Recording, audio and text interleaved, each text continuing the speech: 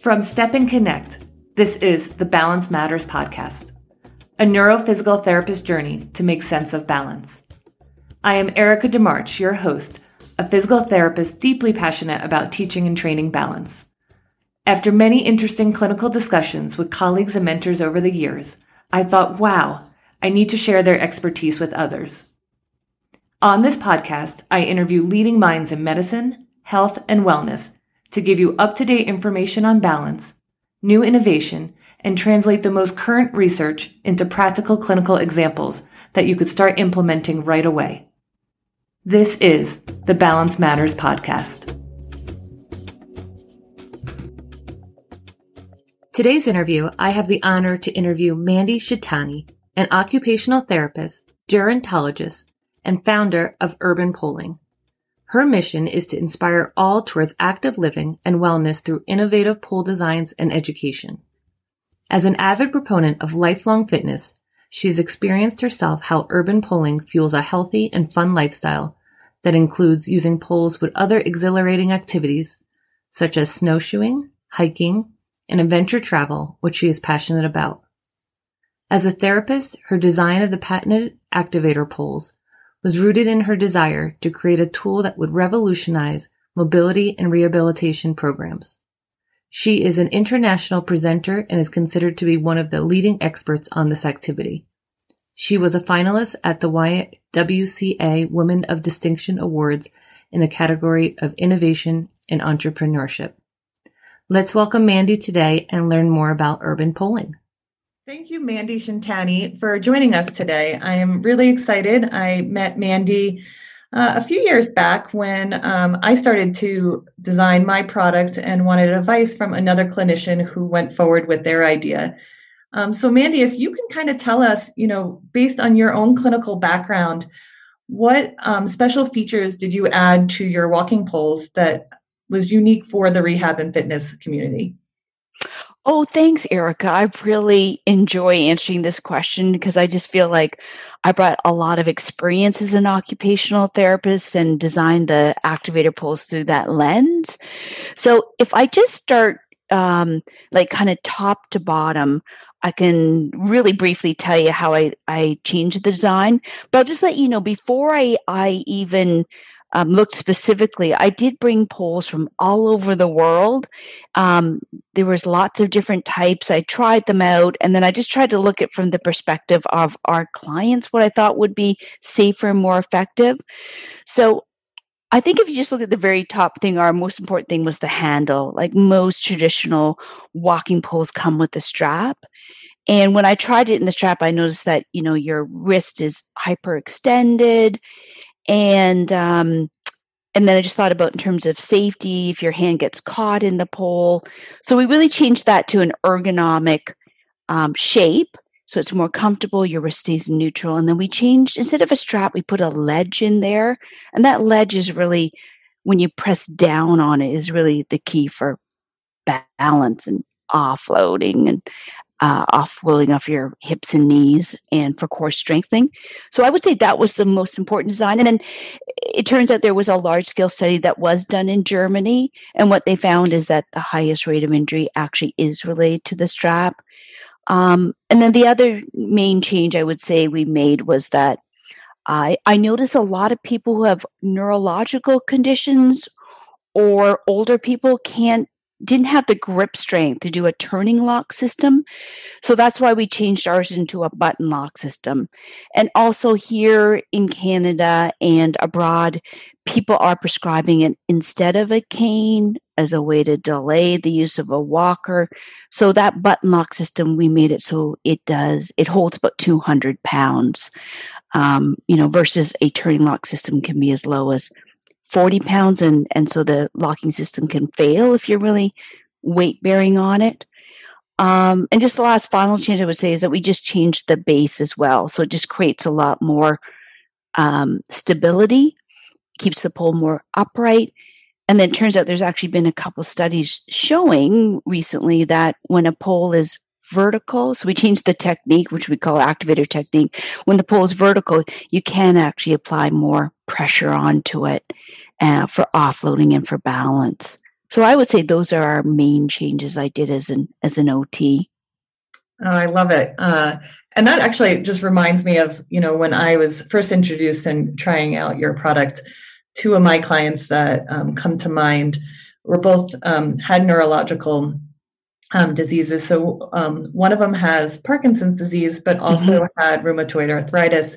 So having that right grip was really important for her, because when she would even use a walker or a cane or some kind of assisted device that she needed to walk during hiking, it was actually causing more pain in her wrist, so that she was actually limiting the amount of walking because of the pain on her wrist. So to find that right device was really important.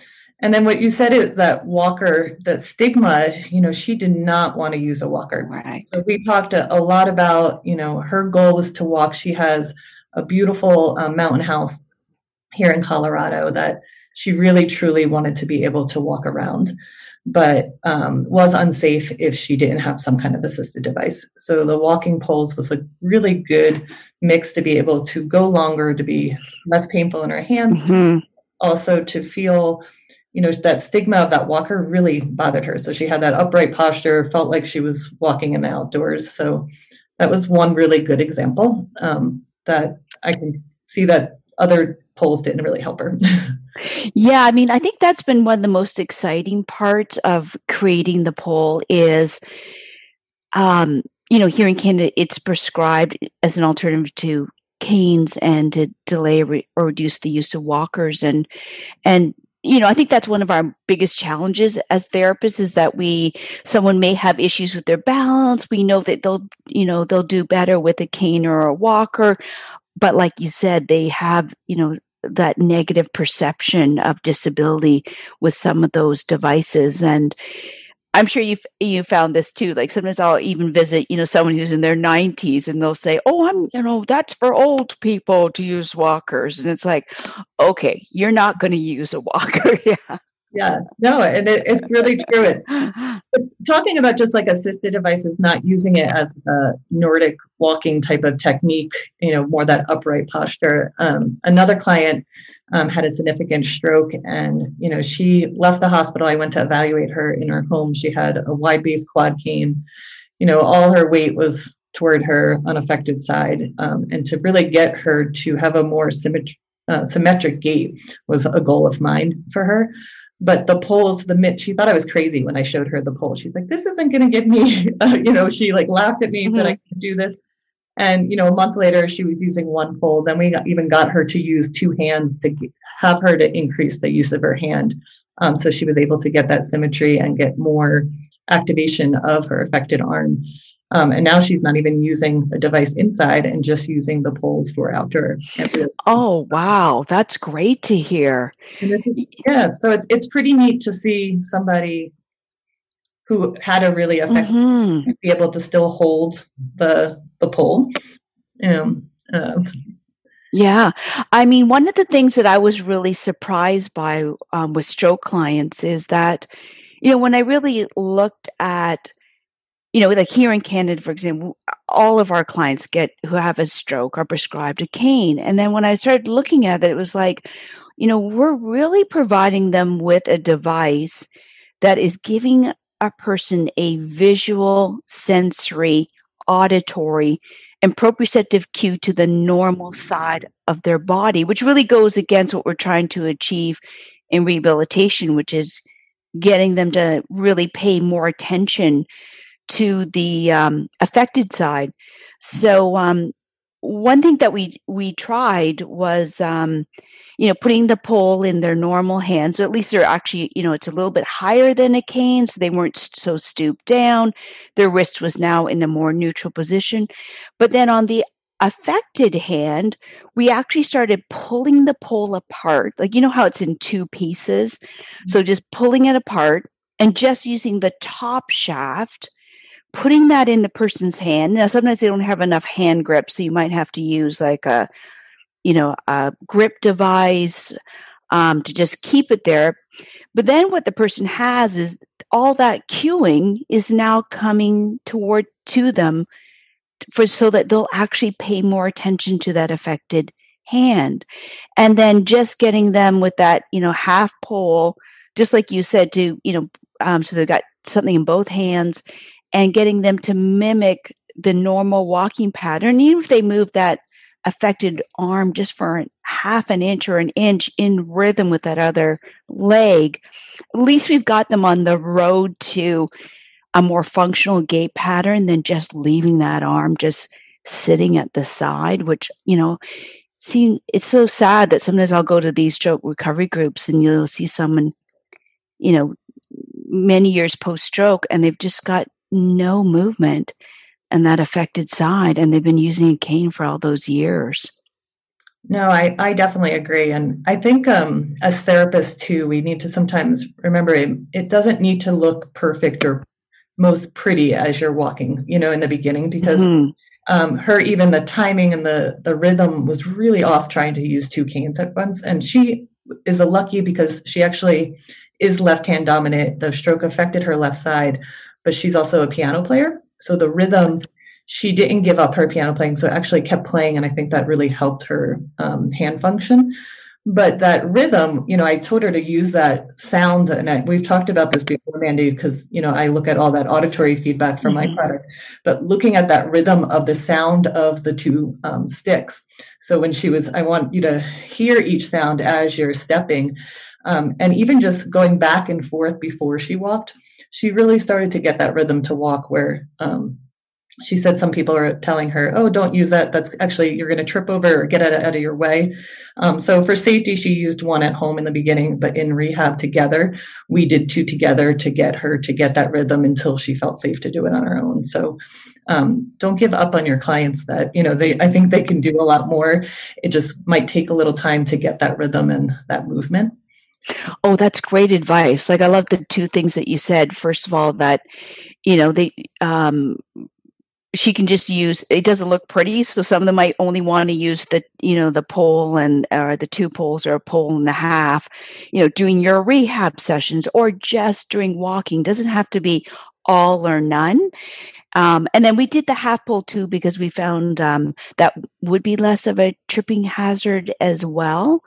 But I think too, I found for a lot of the clients too, they had told me that, their therapist had said, oh, most recovery happens only in the first year.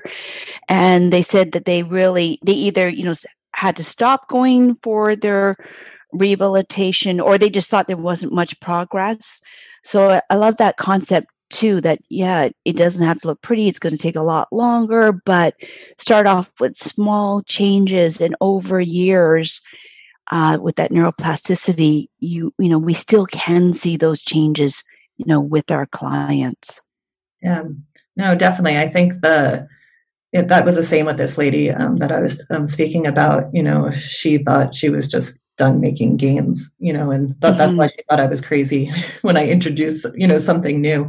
But, just to see right now is her goal, for outdoor ambulation, to be able to maybe even take a Nordic walking class eventually, to have that. So that kind of brings me, we're talking more about rehab, but what's the differences and how do you do your training for if somebody was taking more like a walking class for endurance, for increased speed versus more of an alternative to a cane? Oh, great question. Yeah, because there's really two different ways that you can use the pole. So we designed the activator pole to be more about balance. Like when people just want to be able to walk again, like the clients that you just mentioned, this one with the stroke, or giving more stability and confidence for the person that you just mentioned with Parkinson's. And so in that particular case, we changed the technique so the pole is actually vertical. But absolutely, when you want to do more of what we say the traditional Nordic walking, we've coined it as urban poling here in Canada, but that technique is really helpful for wellness, or when you want to bring your client up for greater intensity in their walking, you want to increase their speed, or you want more of an arm swing. You want those really large movements for people with Parkinson's. And particularly for people with Parkinson's in the early stages, I will recommend they do more of the fitness walking, or Nordic walking or urban poling technique. So in that particular case, the pole is now vertical, and your hand, you're sort of throwing your hand out as if you're doing a friendly handshake. So your elbow is straight and the pole is now diagonal. It's got that little boot that kind of pushes you forward, and that really brings your gait pattern into much larger, faster motions and movement. So two kind of very distinct techniques, kind of depending on what you want to achieve. No, I think that's a good point, because I know some of my clients who have, especially outdoors on uneven surfaces, our sidewalks aren't the greatest here in an old neighborhood, or even just hiking here in Colorado. If they want to increase that speed to get that cardio intensity, having a little bit of assistance will get them there versus on their own. So I think that's really important to have something that will push them a little bit more. Yeah, absolutely. Absolutely. And then right now too, with Parkinson's, a lot of, there's that new research that shows you work at 80% of your maximum heart rate for optimal benefits. So a lot of times people have just used it for, bringing them into that higher intensity or turning their walking into power walking. So do you teach classes then, or if somebody was interested, so as a clinician who wanted to offer, I know in Colorado, there are some courses or, classes that people can actually take as a walking class. Do you teach classes that they can do that, or is there a list of where clients can actually find a walking, class? Yeah. I mean, most of our programs are set up so that we provide courses both to, fitness instructors or athletic trainers, rehab assistants and therapists, so that they can actually do either one-to-one treatment with the poles, or they can set up these pole walking classes within their own community. So that's what I would recommend. Our website is urbanpoling.com, and people can if they go on to there, they'll see that there's kind of two different classes or courses that they can take that are virtual or online. I just want to mention, actually, just ironically, next Tuesday on May 18th, we actually do have a course specific on Parkinson's, and we have both available for the instructor and for the therapist. I mean, the advantage that I find for the pole walking class is that because this concept is really new in the US, people they go to a class, they are going to find that they probably will feel more comfortable. They can learn more about the techniques. It's a great way to socialize, and it's a great way to challenge themselves by having that support of other people around. So I think there's a lot of advantages to do pole walking. Some therapists are too busy, but they might hire a kin or a rehab assistant with their clinic to actually run the program. Some therapists run it themselves, but that's another option if they're too busy, or they team up with an athletic trainer in the community, get them to take the course, and then they can, cross refer. So I think lots of benefits to having classes overall for our clients too. Yeah, no, especially now, like an outdoor activity after everything going on in the world, like just to get people moving, I think is really important. And I know I'm remembering one of my clients, one thing that he really enjoyed in the class, they would go different areas, and he learned like hills, or was such like an important, like being able to how to use it properly going up or down a hill, and getting those tips from the instructor, he found really beneficial versus just doing a straight path. So I think that having that instructor to know different techniques, I think is really nice compliment to have versus just doing it on your own.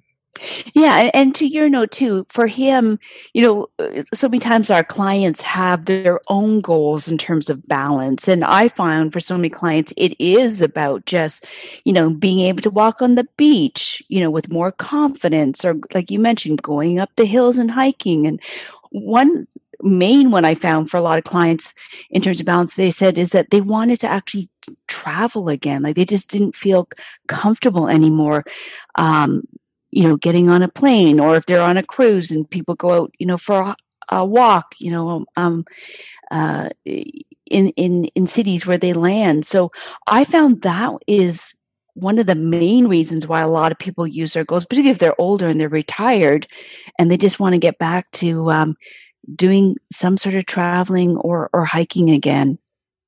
I think that is key to have that conversation with your clients, because I know some of my clients' goals would be, I don't want to use an assisted device. I want to be able to walk with nothing.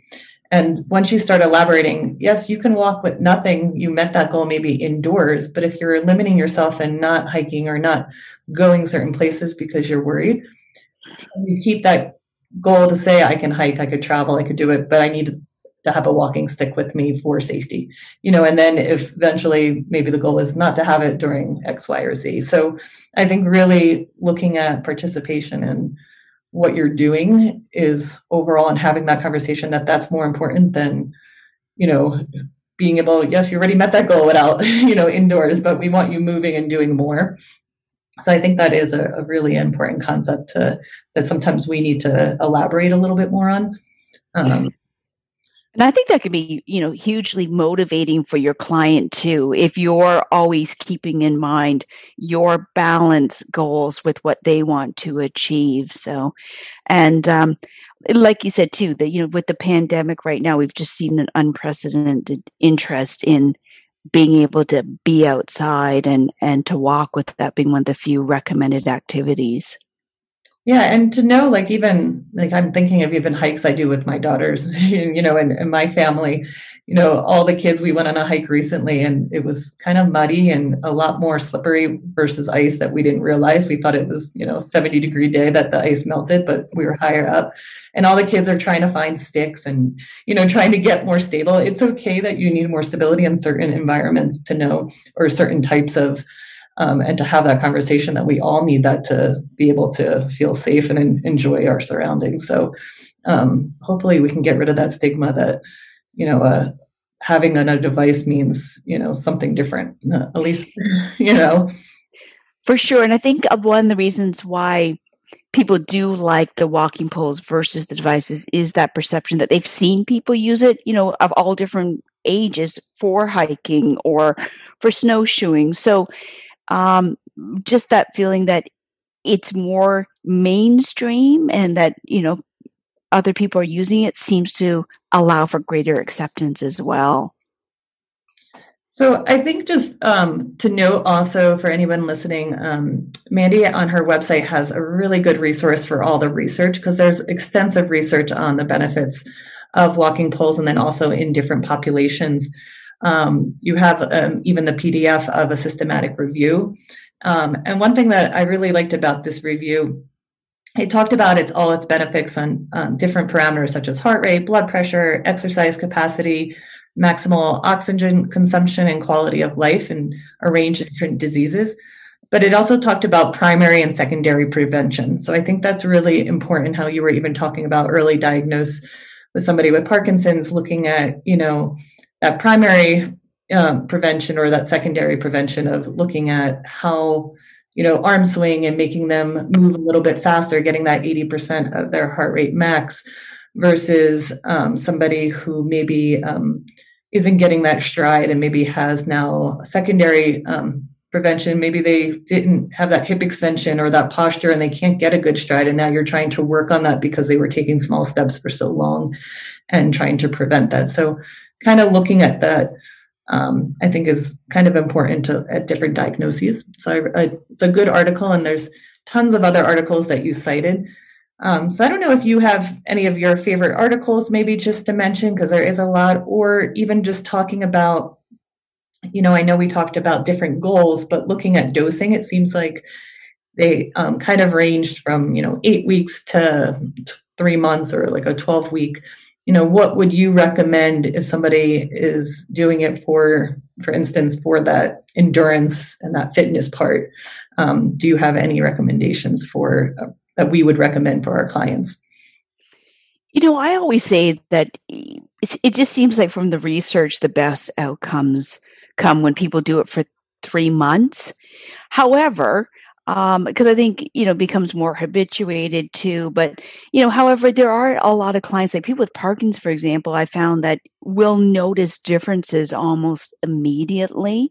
Not all of them, but that upright posture, then notice the increased arm swing, the less of the reducing of that shuffling gait pattern and lifting up their feet is something I've, a lot of them have noticed fairly quickly. But I think overall, I would suggest to do it 3 months. Because the other thing I found is just your overall coordination, even though it's this exact same movement as regular walking. I think that's why there's so many benefits in terms of it normalizing your walking pattern. It does seem to take a while for you to really feel comfortable with using the poles. So I think 3 months would be a good, recommendation for your client to really see the changes and for it to become more of a lifestyle habit. In terms of the research, I just want to mention that, I love that study, that the systematic review. I think that was done in 2015, I believe, or was it? But I was just going to mention, there's actually over 300 studies right now if you go onto PubMed, and every month that seems to grow. The amount of international interest in Nordic walking has exploded.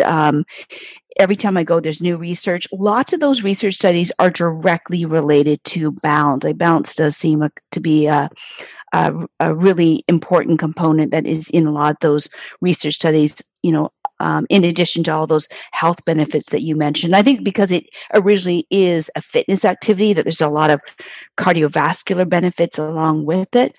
And I just want to mention too, we're really proud. We've actually got 18 studies that have been done on our activator poles internationally. And a lot of those are related to balance issues as well. So improved posture was done at a hospital in London, UK.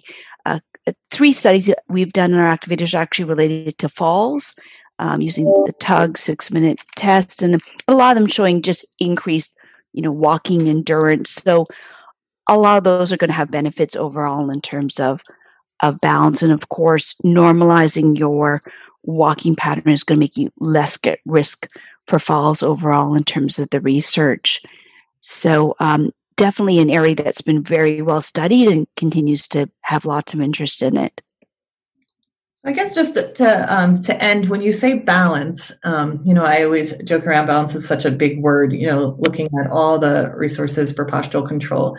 Do you think when they're saying balance is improving, is it because you have a more upright posture? There's a lot of correlation with posture imbalance. If you're flexed forward, you have a higher risk of falling. Do you think it's because speed, that they're able to walk faster? Now they have, they're standing on one foot longer. What do you think, or is it more that sensory integration that is actually improving balance? Gosh, that is a great question. I really do think it's a combination of all of it, in terms of, just exactly what you mentioned, posture, arm swing, but also, there's a lot of research showing that the more you can motivate your client to walk further, the more confident they feel about walking, the more they're going to do that. So it kind of gets them into that cycle of, and then of course that improves their overall strengthening. Every time you press down on the ledge of the pole too, as you step forward, you also engage your core muscles.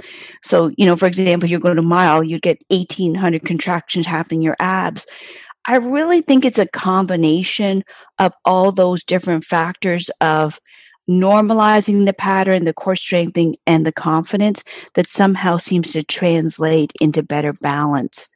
So, I would say that would be my guess at this point. Yeah, no, I love that you talked about that confidence level, because, I've been looking a lot more in just self-efficacy. If someone really believes that they are improving and then they're going to walk more, they're motivated, then they're just doing more. So I agree that if you feel confident in your balance and you don't have that fear of falling, you're probably going to use your systems and your balance a lot differently. You're probably not co-contracting, you're tightening up, all of that would be just another more research to look into. I would love to look at at some of their strategies they use afterwards if they're more relaxed, with that walking.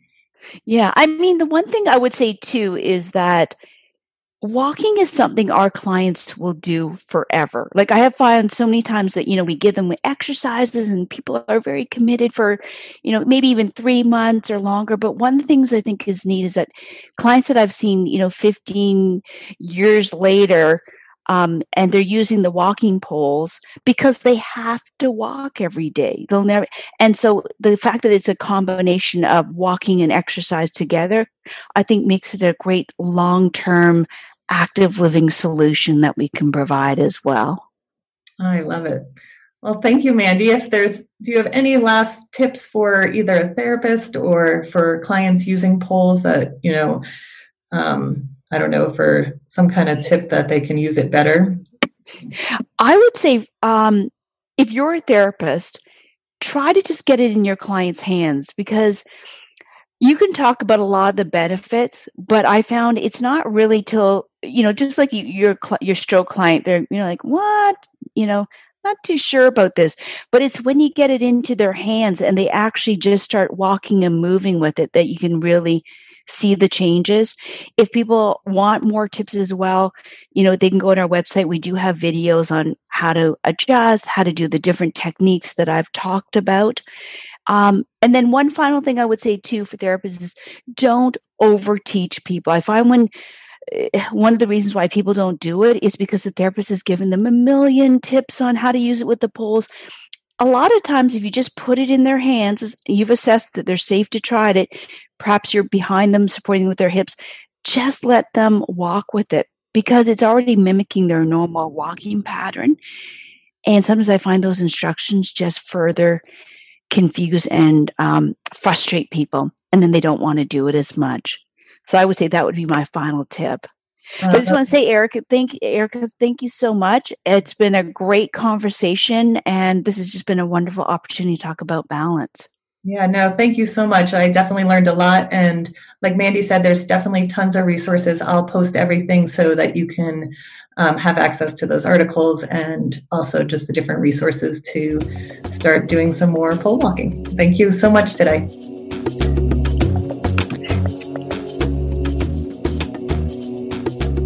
If you liked this episode, I hope you would consider subscribing to the Balance Matters podcast on our website and iTunes.